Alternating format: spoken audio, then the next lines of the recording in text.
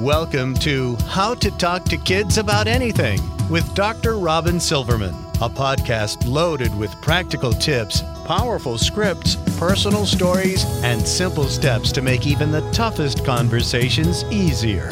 So get ready to get the information you need to make the impact you want from someone you trust, your friend, parenting expert, Dr. Robin Silverman. Hello and welcome to How to Talk to Kids About Anything, where we give you the tips, scripts, stories, and steps to make even the toughest conversations easier. I'm so thrilled to be your host, Dr. Robin Silverman, child and teen development specialist, author, and speaker, and most importantly, parent of two great kids who give me the opportunity to love, learn, and grow every single day, whether I want to or not. Believe me, I get it. It's not always easy, but we're in this together, and thankfully, we have some great people helping us along the way. Now, every person in a family wants to feel loved and wants to be able to show love to others who they care about and appreciate. And while that concept may seem simple, the execution can be surprisingly complicated, as not everyone gives and receives love in the same way. Some may desire reassuring physical touch, while another person enjoys compliments, encouragement, and other words of affirmation. Still, others may feel most loved when they receive gifts from their family members, or if their family members do acts of service for them, cooking, cleaning, picking up the dry cleaning, or fixing something that might help that other person. Some prefer quality time. Perhaps you recognize your love language in all of these and the love languages of others in your family. Things get convoluted, and well-intentioned people miss the mark when they, for instance, value acts of service, but their partner or children show love through quality time or words of affirmation.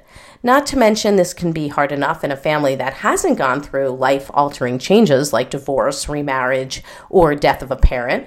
But what about the blended family who has to navigate step-parents, step-siblings, step-grandparents, and all of the nuances and needs and rules and emotions and concerns and ways all of these different people want to feel valued and important? Blended families must deal with the pain of the past, the complexities of a new relationship, and the unique challenges that come with creating one family. As parents and step-parents, how can we have these important conversations about fear, loss, inclusion, empathy, connection, and tie those binds between the biological family members and the new family members? How do we find love, strengthen it, and keep it going in that step family? For these answers, I have the honor of having a wonderful conversation with our guest today, Ron L. Deal. Now, Ron L. Deal is one of the most widely read and viewed experts on blended families in the country. He is the founder of Smart Step Families, director of Family Life Blended for Family Life, and the author of numerous books on step family living, including the best-selling The Smart Step Family. He is also the consulting editor for the Smart Family series, the Smart Step Family series of books. Ron is a licensed marriage and family therapist, popular speaker, and host of Family Life Blended. He and his wife, Nan, have 3 sons and live in Little Rock, Arkansas. His newest book, Building Love Together in Blended Families, The 5 Love Languages and Becoming Step Family Smart, was co-written with best-selling author Gary Chapman, known for his breakthrough work in the 5 love languages. You can find out more about Ron and his work with step families at rondeal.org. That's RONDEAL.org. I want to thank you, Ron, and welcome you to How to Talk to Kids About Anything. Well, thank you, Robin. It really is an honor to be with you. I've been looking forward to this. Thank you so very much. So before we get in the meat of the matter, for those who haven't had the opportunity and pleasure to meet you or read any of your 8 books, would you just take a moment to tell us what gets you up in the morning and what got you so interested in investigating and understanding how to build strong and loving blended families? Wow, that's a great question. It goes back for me about 30 years ago when straight out of college, my first job was a youth pastor. I was working with teenagers. And of course, they had a variety of family situations, and some of them were more complex than others. And some kids were living in single parent homes and blended family homes. And, I just tried to be helpful to them. And what I learned really fast, Robin, and I imagine you can relate to this at some level, is I didn't know enough about the family or about the context in which they lived to really be helpful for them. So I decided to go back to graduate school and study marriage and family therapy. And the whole time I was in graduate school, I kept thinking about these kids that I couldn't quite understand what was going on in their world, like why did they act the way they acted, and some of those things. And they would tell me stories about life in their complex family home, and I just didn't get it. And it was in graduate school that I really began to put things together, connect the dots. And so after graduate school, I just said, I really want to dedicate my life, not just being a therapist, but even more importantly, I've spent more time over the last 30 years doing prevention and enrichment and education of couples and families. And I really want to help kids in single parent homes, kids that have gone through difficult transitions, loss of a parent, divorced parents, what have you, and kids in stepfamily homes. And so I've found myself over and over again working in those situations, started teaching and talking about it, wrote my first book in the early 2000s. And it's just taken off from there. The need is really great. That's true. The need is really great because families are all different these days, and many people are going through so many different transitions.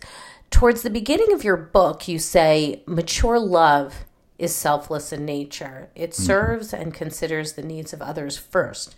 Being loved in this way, in a consistent manner, is life-changing for both children and adults.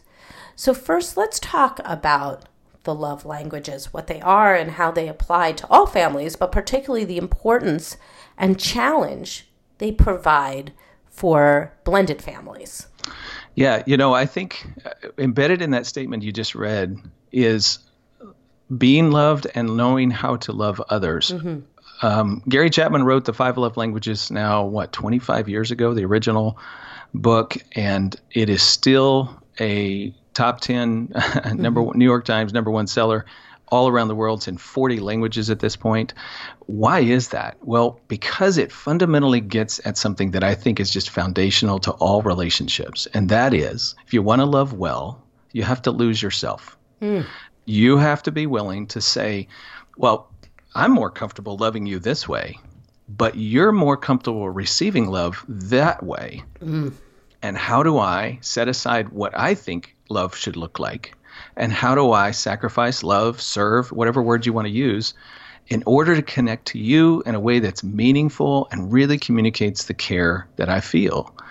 And I think that's foundationally what the 5 Love Languages teaches us. Yes, there's a strategy, there's a method, there's 5 languages. You can think about which category do you fit in. But when you get underneath that, what's really happening is that I'm learning to set aside me and love my wife, my child, my friend, whoever it is, in a way that is really meaningful to them. Okay. So having said that, now we can talk about what the love languages are and what but the bottom line is they all communicate in a way that's unique and special. The idea of language, like if we were to go to China right now and people would want us to speak Mandarin. If we really wanted to fit into the culture and make relationships that were meaningful to us and them, we probably need to learn the language. We could find our way through by talking with English and whatever's choppy, and they understand a little but not a lot. But boy, you start speaking their language and their faces light up and their hearts beat a little faster. Well, that's what this concept is. And it says something to those to the other person. When you're saying, I'm going to learn your language, I am not demanding that you learn mine so that I feel more comfortable. That's that selflessness coming through in how I love you. Yeah. Okay. So tell us a little bit about those love languages. Yeah. So words of affirmation, that's really about compliments, kind things that you say to someone about who they are. You're expressing their value to you. Acts of service. This is doing stuff for them. Let me tell you, my wife lights up when I empty the dishwasher without her having to remind me or ask me to do that. It's a very simple thing, but it's something I know takes it off her to-do list. That's a way of expressing love to her. Quality time. Quality time is just time with some substance to it. It varies by person what is a definition of quality time, and we can talk about dialects here in a second. But essentially, it's just being with. It doesn't really count, I think, if you're beside. Well, that's not true. For men, they can, guy friendships can be expressed with just doing things beside each other. We're playing a game together. We're out fishing together. We don't really have to be looking at each other, but we could just be beside each other. And that counts in those kinds of relationships. Giving gifts is number 4.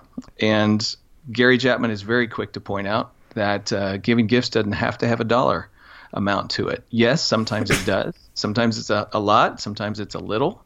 But you can give a kid a rock and go and good say, point. You know what? I saw this rock today and it made me think of you because this reminded me of a quality about you that I really love. I've actually given my kids leaves, said on a walk, I saw this beautiful red leaf and I thought you'd love it. And they do react quite a lot. Yes. That's excellent. And then the last one is physical touch. A touch on the arm, holding hands, a big hug. Now, here's the thing. All relationships have varying degrees of all of these things.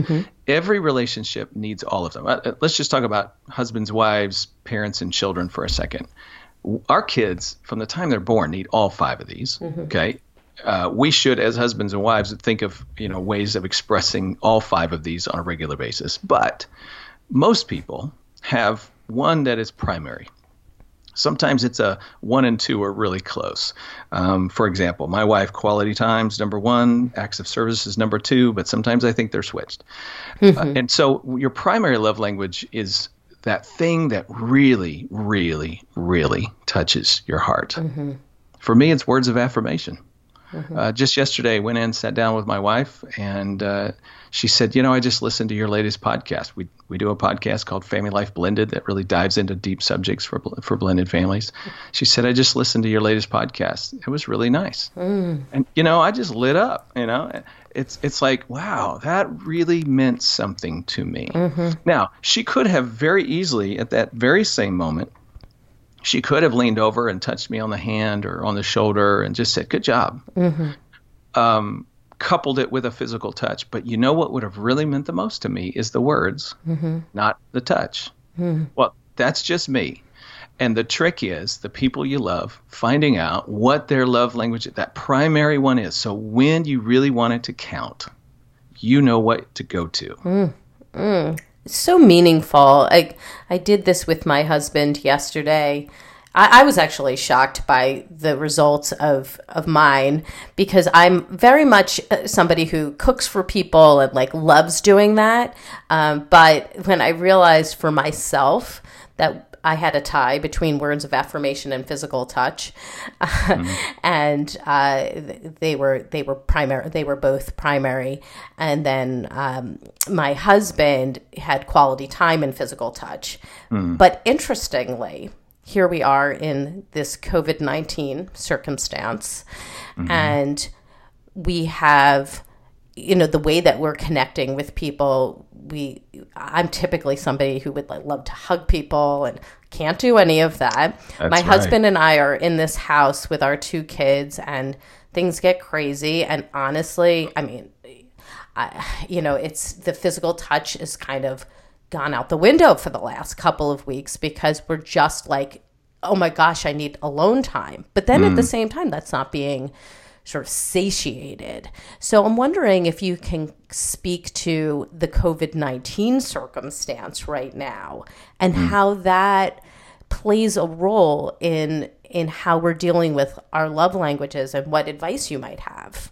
Yes, I think there are circumstances and situations where we need to apply some wisdom about whether we go to that love language or not. So, for example, during this COVID crisis, just as you mentioned, you're with your husband all the time, maybe a little too much, maybe.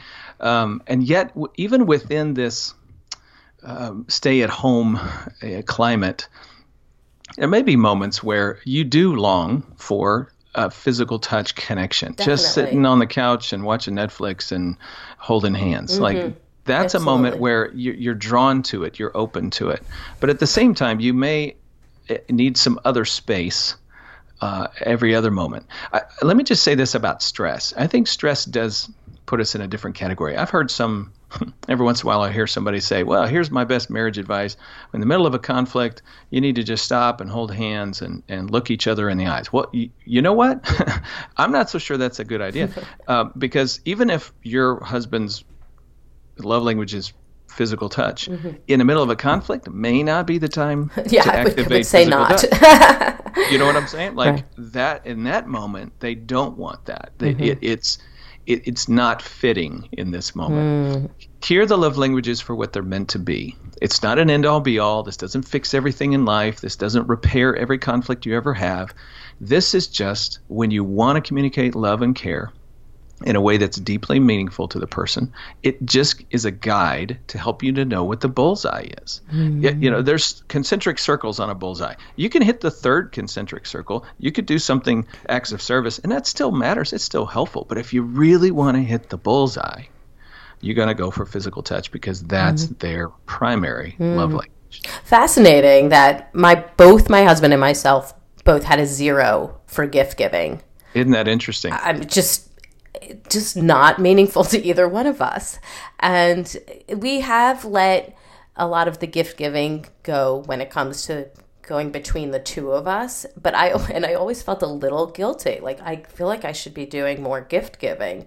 And it turns out maybe not, actually, because that is just not the way that we prefer to be loved. And isn't that beautiful to know? Yeah. Isn't that beautiful to know that you can relax when it comes to gift giving for him? Exactly. You know what I mean? Yes, it helps you rethink birthdays and you know, like anniversaries and what. Like I learned real early. Here's my story about that with my wife. We've been married for 34 years, and real early I had this idea that, well, when we were dating and then early married and we were broke and going through college, I would give her one red rose when I wanted to just say I love you. But then I thought, I got to give her a dozen because that's what everybody does, right? You're supposed to give a dozen. Well, I learned really fast that annoyed my wife because that was too much money, right? She's too frugal for that. So no. If you really want to give a gift that matters, give her what she wants, not what I think she should want. Now, let me say that again, because this is the funny part where we have to die to ourselves a little bit. I think she ought to like having a dozen roses. So which am I going to assert? What I think she should want or what she wants? What a beautiful way of thinking about love. And it's such an important aspect of really understanding what the other person needs. Like, I love a really great hug.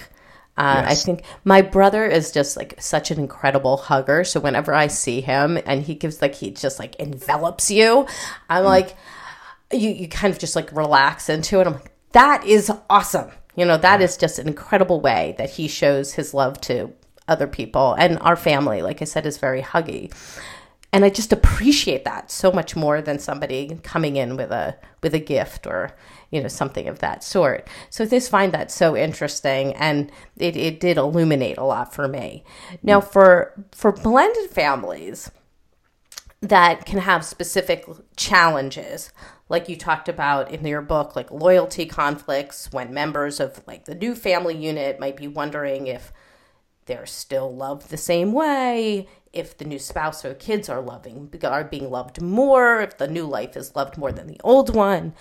As everybody wants to be loved and feel valued, as we're talking about in this book, the family dynamics can be very challenging. Yeah. And you provided some groupings like insiders, which are the biological family members, and the outsiders, the step family members. And this is when these love languages really need to come into play. So how can we use the love languages to help bridge the gap between blended family members? And what pitfalls should we be aware of so that we don't step on somebody's love language, as you put it in the book, unknowingly sort of violating trust and their heart? Okay, let's talk around this because it's really important. It's a very insightful question. Thank you. Here's a fundamental difference about blended families versus biological families. In a biological family, mom, dad raising their kids that they've had together, the relationships have clear definition between parents and children, between mom and dad, and all the relationships support all the other relationships. What I mean by that is there's not a competition between them. So if dad walks in one day and says, honey, I'm going to go spend some time with the kids this afternoon. Are you okay with that? She's going to go, oh, absolutely. I'm okay with that.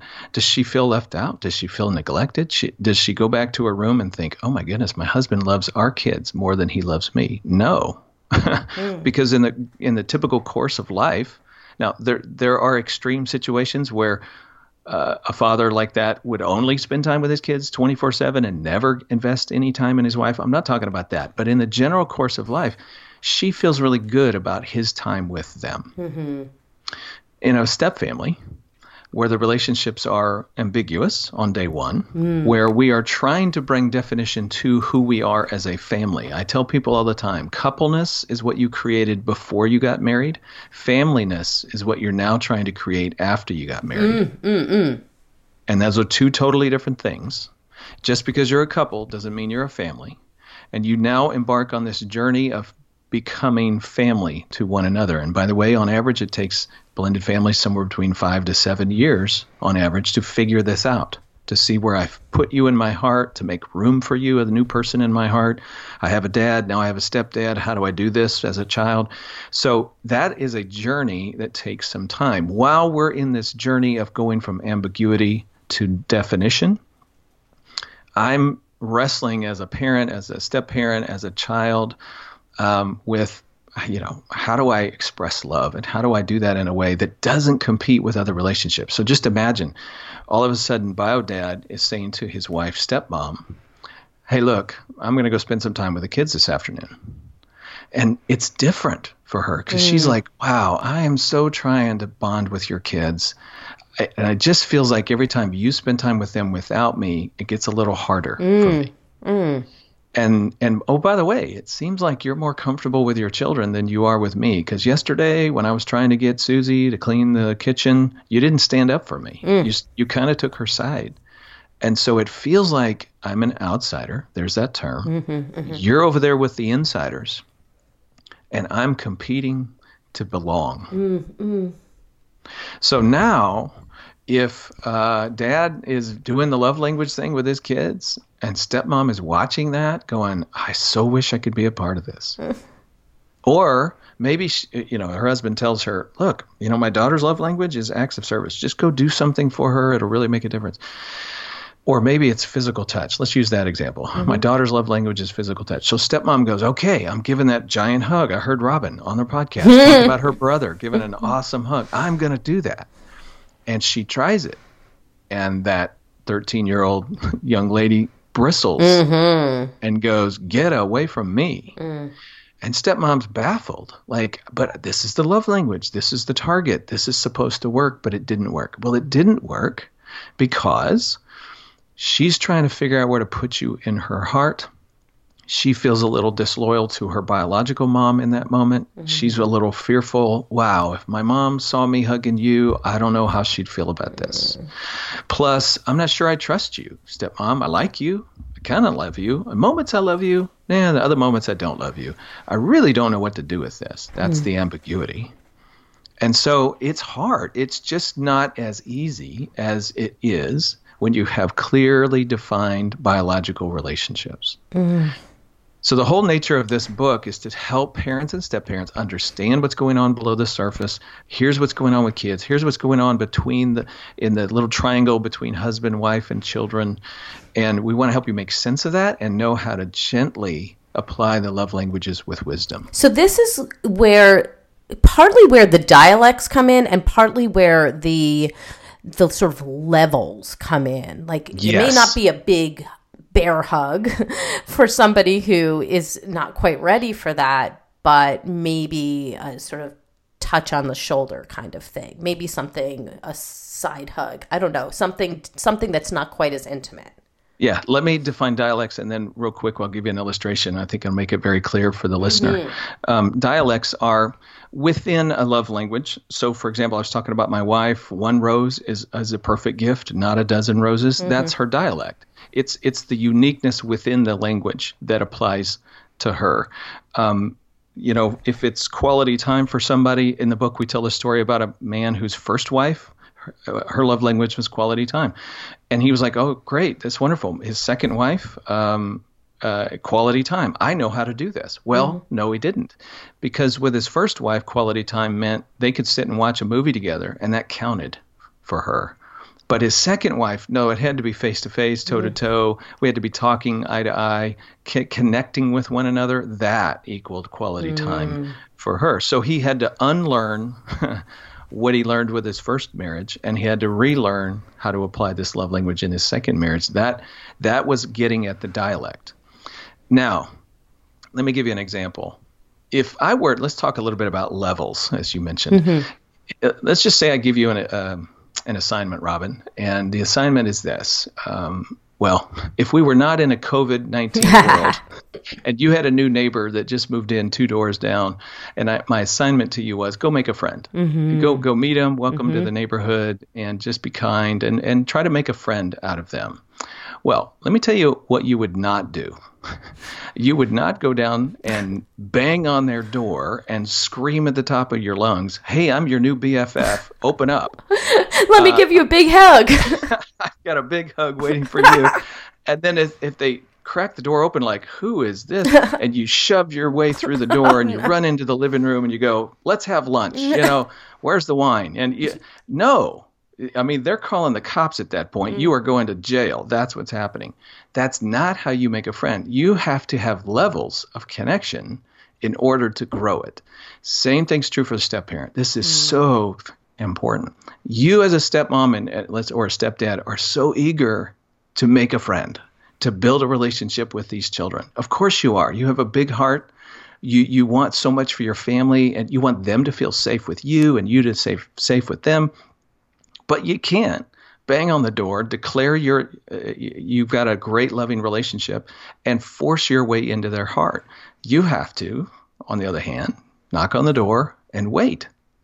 You have to, if they come and talk to you on the other side of the door, you have to talk through the door. Like, that's frustrating. That's really difficult. But that's what you have to do. That's how you make a friend. And then if they crack the door open after some period of time, you can see an eyeball. Talk to the eyeball, just kind of make contact with the eyeball and find something you have in common and begin to develop some trust. Then they might open the door a little further and a little further. And someday, maybe, they'll invite you in to the living room of their heart. That's how you make a friend. So if this 13-year-old young lady's love language is physical touch, she loves hugs from her dad and all her other family, but she bristles when you try to give her a hug. Then start with level 1, stand on the doorstep and gently knock. And that looks like, I don't know, a fist bump or a compliment and a touch on the elbow. And you let it go. That's all you can do. And you just let that ride, and you fast forward some time, and eventually you try one of those little shoulder-to-shoulder bump things where you're sitting in a booth at a restaurant, and you find a moment to have a little more physical touch, or it's a playful touch where, everybody's wrestling on the living room floor, or you're playing a game and you kind of push her on the shoulder. Oh, that was a good move. Way to go. And someday you're going to give her a bear hug, but that's only when she has invited you into that space. So if you had mentioned just a little bit ago, like if there is a feeling of loyalty, a loyalty issue that's going on where that child feels like, wait a second, I'm kind of like liking being with this person, but I feel like when I'm with her, or if I do receive a playful, touch from her, that I'm being disloyal to my mother in this case. Is there a conversation that needs to happen between certain people in that dynamic, or do you let it ride? How do you handle that? I think it's a very mature step-parent who recognizes that little loyalty conflict going on inside a child. And, you talk to your spouse about this and try to come to a consensus about whether or not it's a good thing for you to say this. Maybe it's the biological parent who says this. But, to say to a 13-year-old on the way to school one day before you drop them off, you have 3 minutes in the car, to just say, I just want you to know I really care for you and I appreciate our relationship. And I know we're figuring this out. And I also know this kind of is hard for you because you love your mom. And I want you to know that is perfectly okay with me. That is good and right. That is a fabulous relationship. And I will never get in between you and your mother. I'm not trying to be your mom. She's your mom. I'm not your mom. I just appreciate what we have. And I know we'll figure this out. And it's okay if sometimes you find it difficult to like me back. Beautiful and tough. Very, very rip your heart out tough. But what a bridge from one heart to the other to be so vulnerable and to allow such a conversation to happen between yourself and this person who you really want to like you. Yeah, Robin, there's so many things going on within that. When you take that initiative, number one, you're putting words on what the child feels. I often discover, a lot of kids, even teenagers, don't even really know how to put words on this, the whole thing. They're just feeling stuck, but they don't really know what to call it. And when you say you feel stuck, then they're like, yeah, that is what I feel like. And number two, you've said, I'm not competing with your relationship with your mother, which means you have permission, freedom. That is a good thing. I will never try to replace her. I'm not trying to be your mom, all of which helps a child see you as respectable. Because the minute they feel like you're trying to move in and push mom out of their heart, the wall just went up a little bit higher, got a little thicker. I loved what you said in the book where you said something like, you can't fill a hole that you didn't make. And I think that is such a good symbol for this situation. Whether you're talking about a parent that's no longer living with a child full time, okay, so the mother is living in a different house in that scenario, or if somebody died, that you're not trying to replace somebody or push them out, as you just mentioned, that you're trying to create a whole new relationship, and it doesn't need to be defined by those same parameters, and actually should not be. So that's really great. I really appreciated that conversation and those words that you were providing, because obviously on this podcast we're all about tough conversations. One of the themes repeated throughout the book is talking about the elephant in the room, which is loss. So loss is, we're talking about loss of one's previous life, loss of a parent to death, loss of a parent to an affair, loss of time with another parent, loss of what was, loss of the dream of what will be. So what do we do to sort of lay loss on the table very maturely and discuss it in the blended family so that it can be heard and empathized with, so that this new blended family has a more stable foundation to move forward? I think you have to comment on the elephant in the room. When those moments arise, go ahead and bring it up. Number one, that's important just from a grieving standpoint. Let me just back up and make it a little side point here. Imagine a father dies and mom and her kids survive the single parent years. They are in the foxhole of sadness and sorrow. And they get through that period of time together. And so they are bonded, they are connected, they have been down the same road, they talk about dad and they miss him. And then mom kind of turns a corner and begins to have interest in dating. She falls in love with a guy. And all of a sudden the conversations around dad are far less. All of a sudden, the dinner table is conversations about the future, not the past. And all of a sudden, we don't have family grieving anymore. And let me tell you, that is another loss for children. They need that dialogue to remember. And dad is alive and well in their heart. He is not gone. And so mom needs to be able to step into that space even after she's married. I want to look at the stepdad and go, look, buddy, here's the gift you give. You really want to love your stepchildren. Let your wife and your stepchildren talk about their dad in front of you. Mm-hmm. And say things like, wow, he was a great guy. I really wish I could have met him. Mm-hmm. Tell me another story about it. Tell me about that one funny thing he did.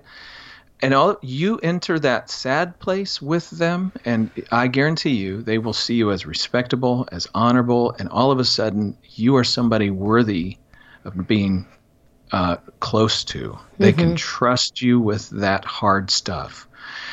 If, on the other hand, you're like, no, I'm the man of the house now. Mm-hmm.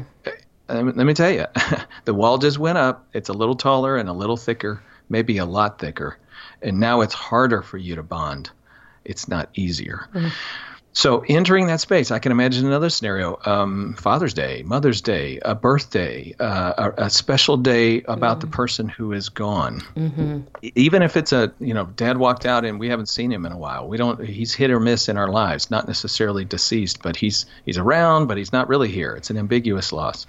Then say things like, gosh, Father's Day's coming up. I'm so sorry. I know you really want to be with him, not so much with me. And you don't even know how to contact him. I get it. This is just hard. I hate that for you. And then you stop.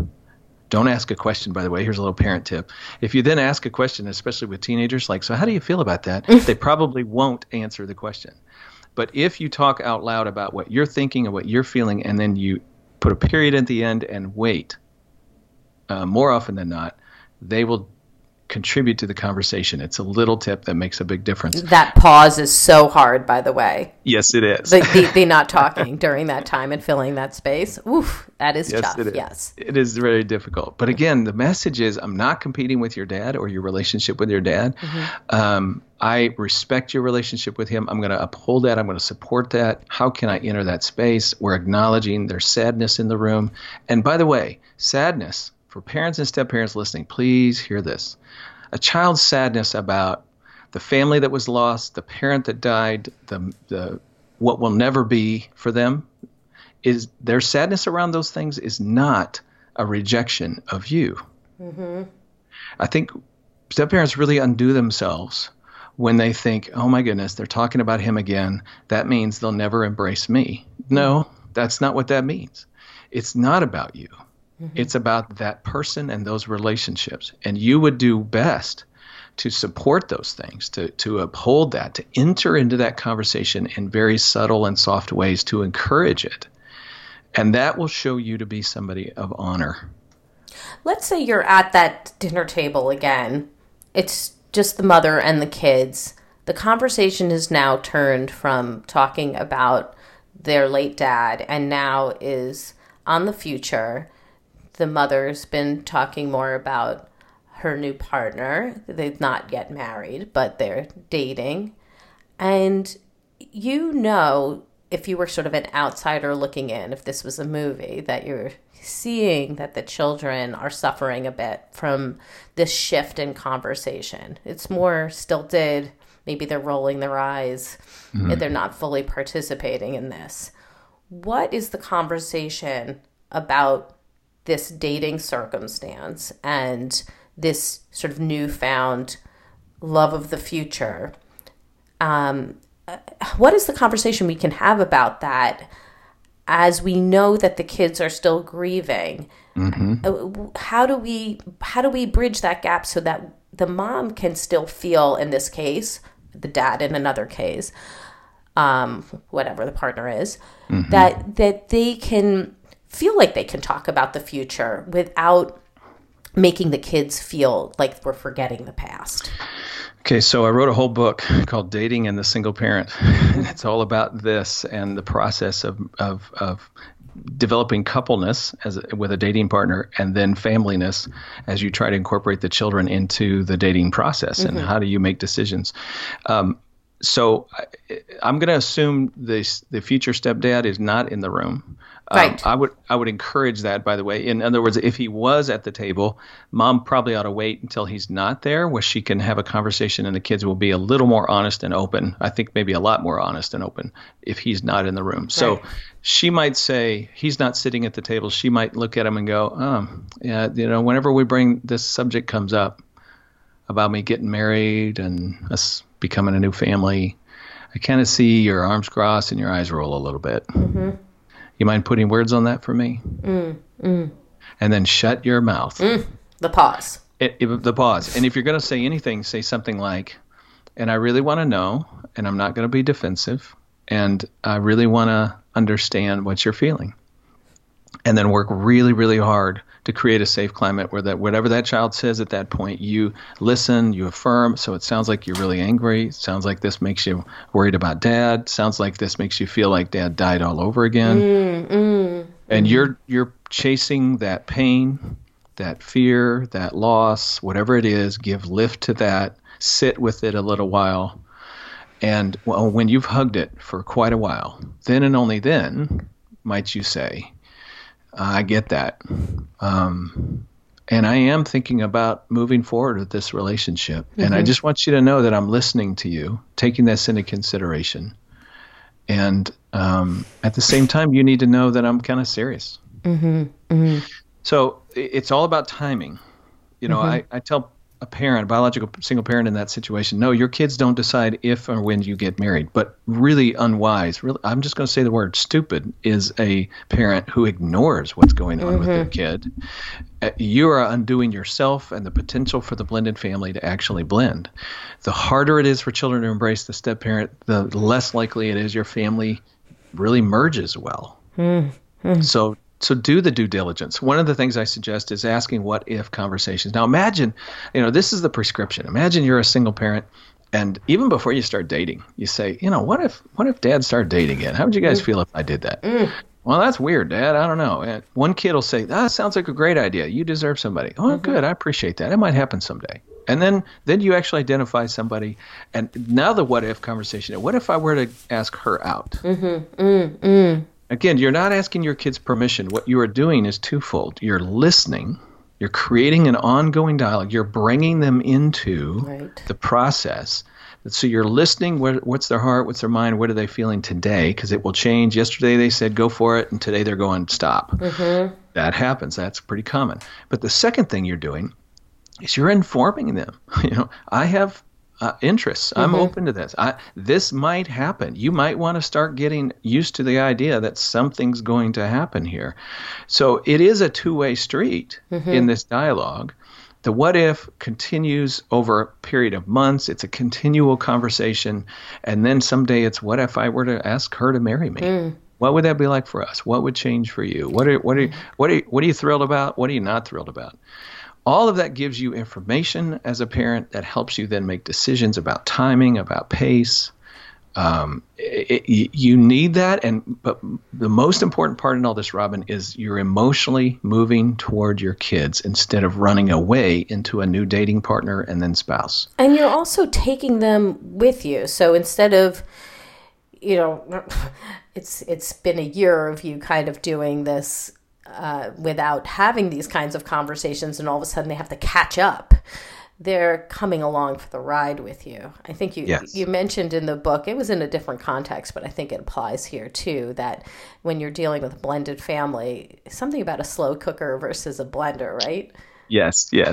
The 5 to 7 years that it takes to create a family identity, it really helps if you have a good mentality about how to cook the ingredients of your family together. And you don't want to do it with a blender. I mean, I know we call them blended families, but don't use a blender because blenders have blades.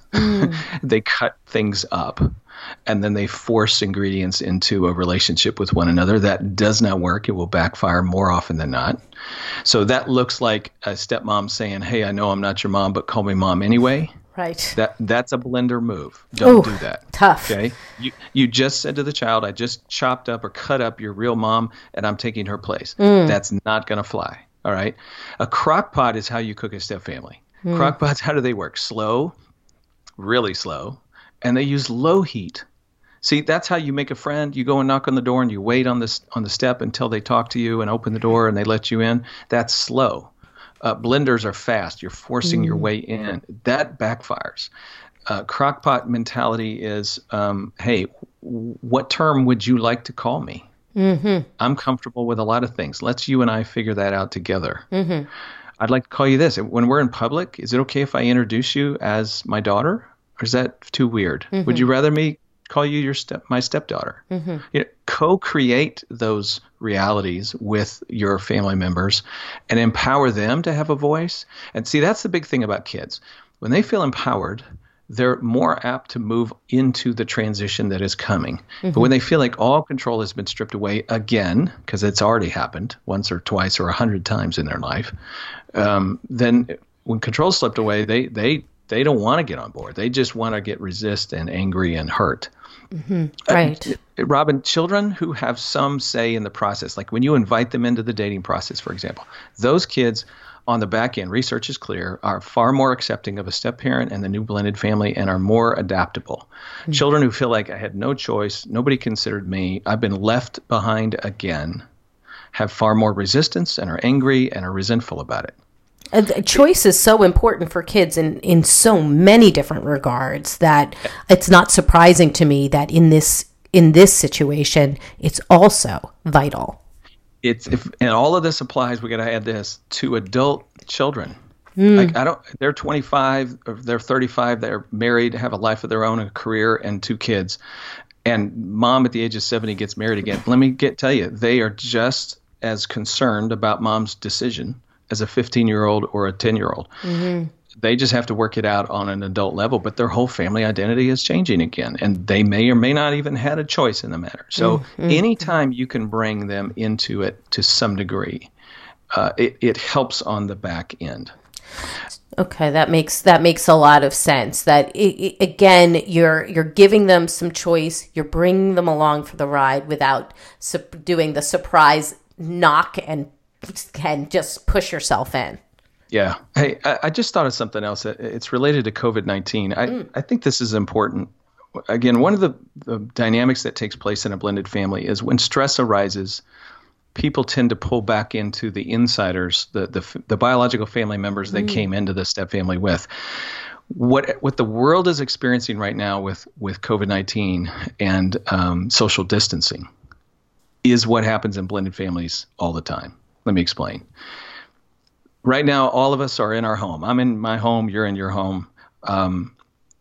When stress arises, if I can put it that way, when the climate gets harsh and dangerous, what have we done? We have retreated back into the most comfortable places, the most safe people in our lives.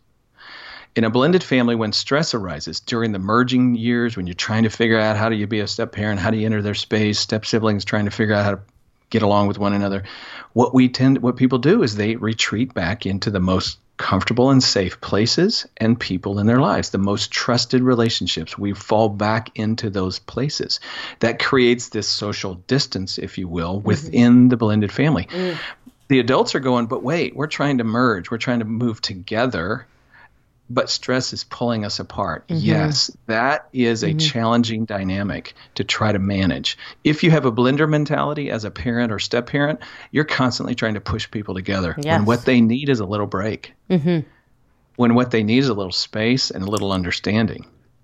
Solo time is so important for everybody, and also understanding that during a stressful time, a child is going to need to be with that safe parent so that they can deal with the other issues that are pressing on them that have nothing specifically to do with the family dynamic, but rather their own anxieties or their own needs of that particular day.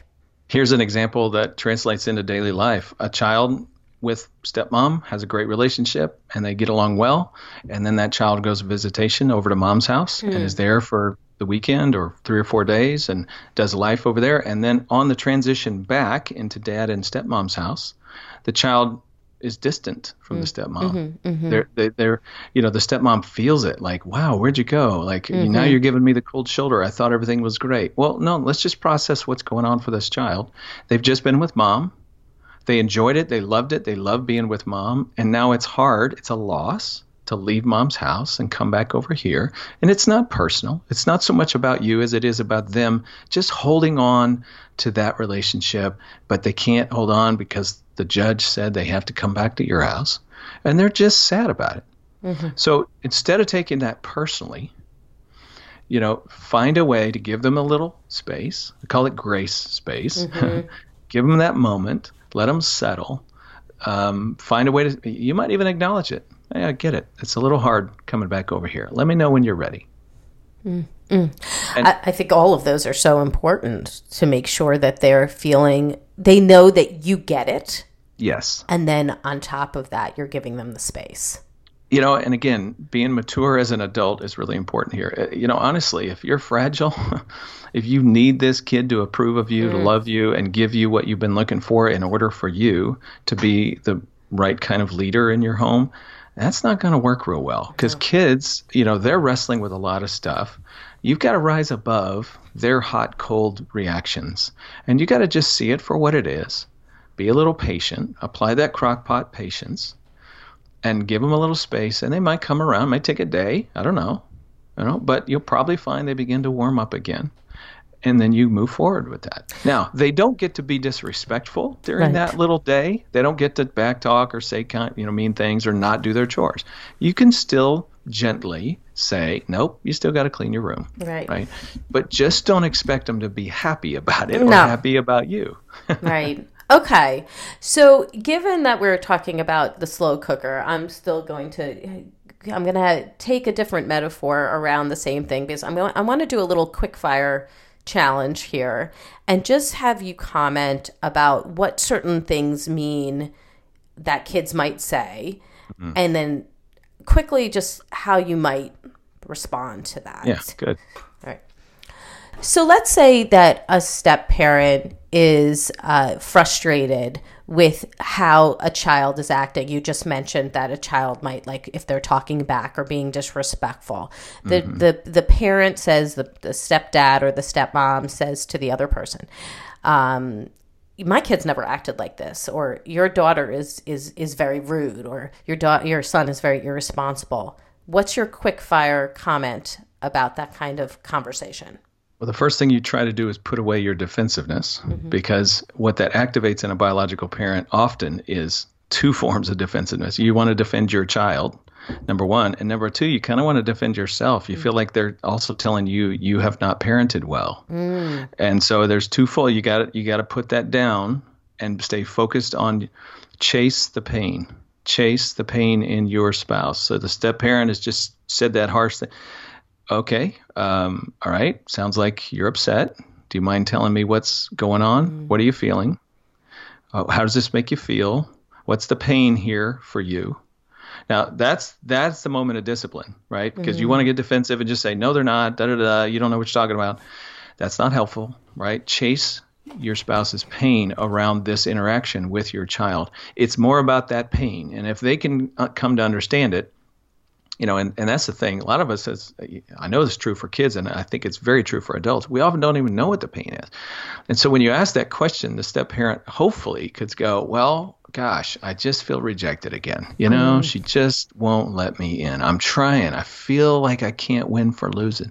And you're going, oh, okay, I get it. This is really hard. And again, you feel like an outsider. Yes, that's exactly what I feel like. Okay, I'm sorry. I know that that's ultimately what you're after here. It's not about making the bed. It wasn't about her being late for breakfast. It's about her rejecting you. Okay, this is hard.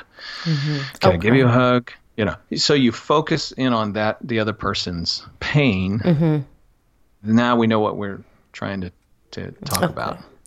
All right, let's give you another one. So let's imagine that you're hearing something like, Mom, how did I do? Or how do I look at this? Or did you see how I made my bed? What is your child trying to tell you in that situation in terms of their love language? One of the things Gary Chapman talks about is especially young kids, you can kind of pick up on what their love language is based on what they do for others and for you. So a child that goes fishing for compliments, maybe that's showing you words of affirmation is their greatest need. How did you notice this? Watch me. Now, all young kids do that. But as children move past the age of 5, 6, 7, if they continue doing that quite a bit, look at the picture I drew. Yeah, that may be helping you figure out what their bullseye is. You could go to 5lovelanguages.com and take the inventory. In our book, we put one for parents, step-parents, kids, stepchildren. But you can also just watch and listen and observe what a child does and what they dish out. And often that's helping you zero in on their love language. All right. What about Dad, why are you always looking at your phone? Well, that is a kid who's saying quality time. Mm-hmm. Really important. Absolutely. Like, look at me. Don't look at the phone. Be here with me. Be present with me. Again, I want to make this statement because sometimes I think we overstate it. All kids need all 5 love languages. Mm-hmm. But there's probably 1 or 2 that really rise to the top that speak most intimately to them. What about when you compliment your stepchild and your biological child gets quiet and brooding? What does that reveal, and what should we say about it? I think that's perhaps a moment of jealousy. Mm-hmm. That's a moment of that's a competing relationship. I just felt like you gave love and attention to them and not to me. It's not too unsimilar to what happens when an only child now has a baby brother or sister, and I'm not the only kid in the room anymore. And so they're a little jealous of their sibling. So I think when you notice that in your child, you can do something. I'm imagining you're making eye contact with a stepchild and giving them a compliment, and you feel the brooding going on with your child off to the side. Do something just in that moment. Don't break eye contact necessarily. Don't stop the moment with giving the compliment. But you might just reach out and touch your child as if to say, I still see you. Mm-hmm. It's something, it's subtle, it's soft. And then, I don't know, 10 minutes later, 5 minutes later, you find a little way to connect with them. So you're not taking away from the moment that you're creating with the stepchild, but at the same time, you are trying to recognize that there's a need going on over here with this child. Okay. These were really helpful. I just think that those are some common situations that might happen really in anybody's family. Yeah. At this point, I'd love to get your top tip. After everything that we talked about today, what do you hope is the top takeaway that parents are getting from hearing what you're saying today? Getting stepfamily smart really makes a difference. Coming to understand the dynamics going on in your home, the nature of the relationships, and what's unique and challenging about blended families helps you get over those hurdles and move your family down the road. I think for a lot of people, the crock pot doesn't cook fast enough. And they get so frustrated that they hop out of the pot and say, I'm done. Right. I mean, there is a reason, they get the Robin, blender. They do. They go get the blender or they just quit. I mean, there is a reason the divorce rate in blended families is higher than it is in first families. And it's because of this cooking process. It's challenging. It's difficult. It's slow. It's like, I don't know what's expected of me. I'm trying to figure this out. I'm done. Well, you know what? When you do that, you're just going to get more of what you've had. And that is, loneliness and being by yourself and back to single parenting. I think there are so many rewards that are possible for blended families. Let me tell you, blended families can be just as strong and healthy as biological families, but it takes time to get there. I love to say it this way. There is a honeymoon for remarried couples. It just comes at the end of the journey and not at the beginning. And so you have to press through. Be patient. Get smart about what's going on in your family, and don't give up. That's a great top tip. Give us the resource of the week. Where can we go to get more information about you and all the work you're doing?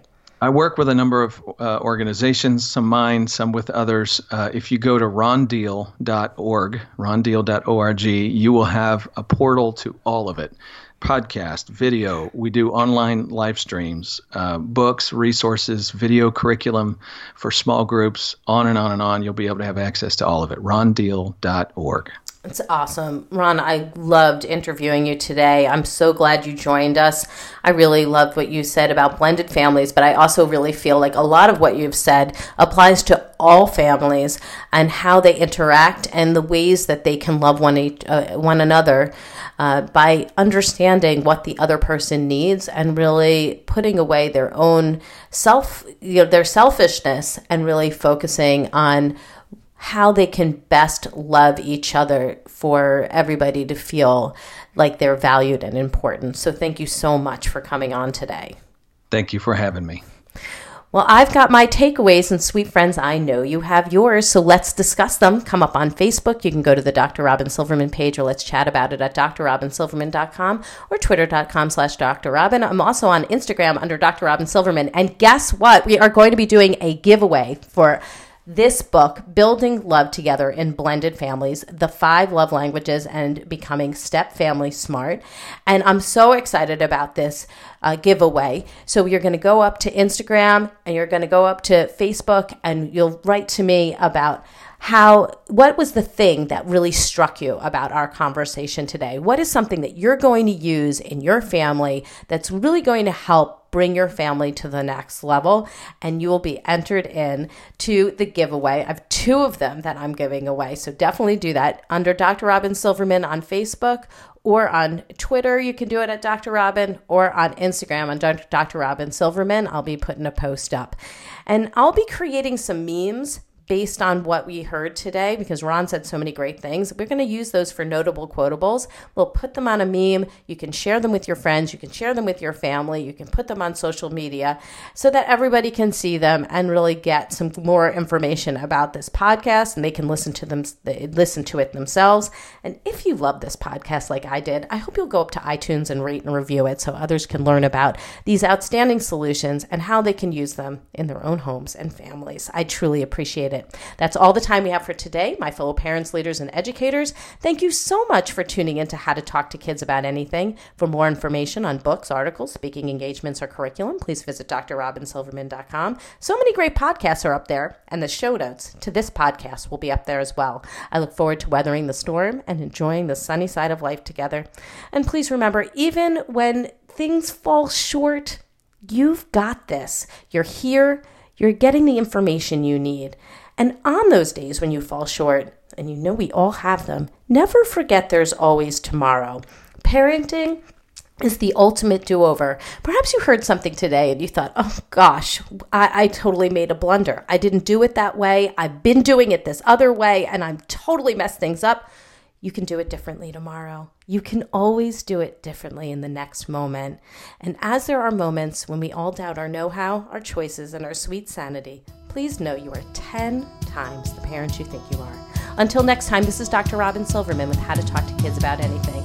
Please tune in again and keep connecting through conversation. See you next week. You've been listening to How to Talk to Kids About Anything with Dr. Robin Silverman. For more information on books, articles, speaking engagements, or curriculum, please visit drrobinsilverman.com.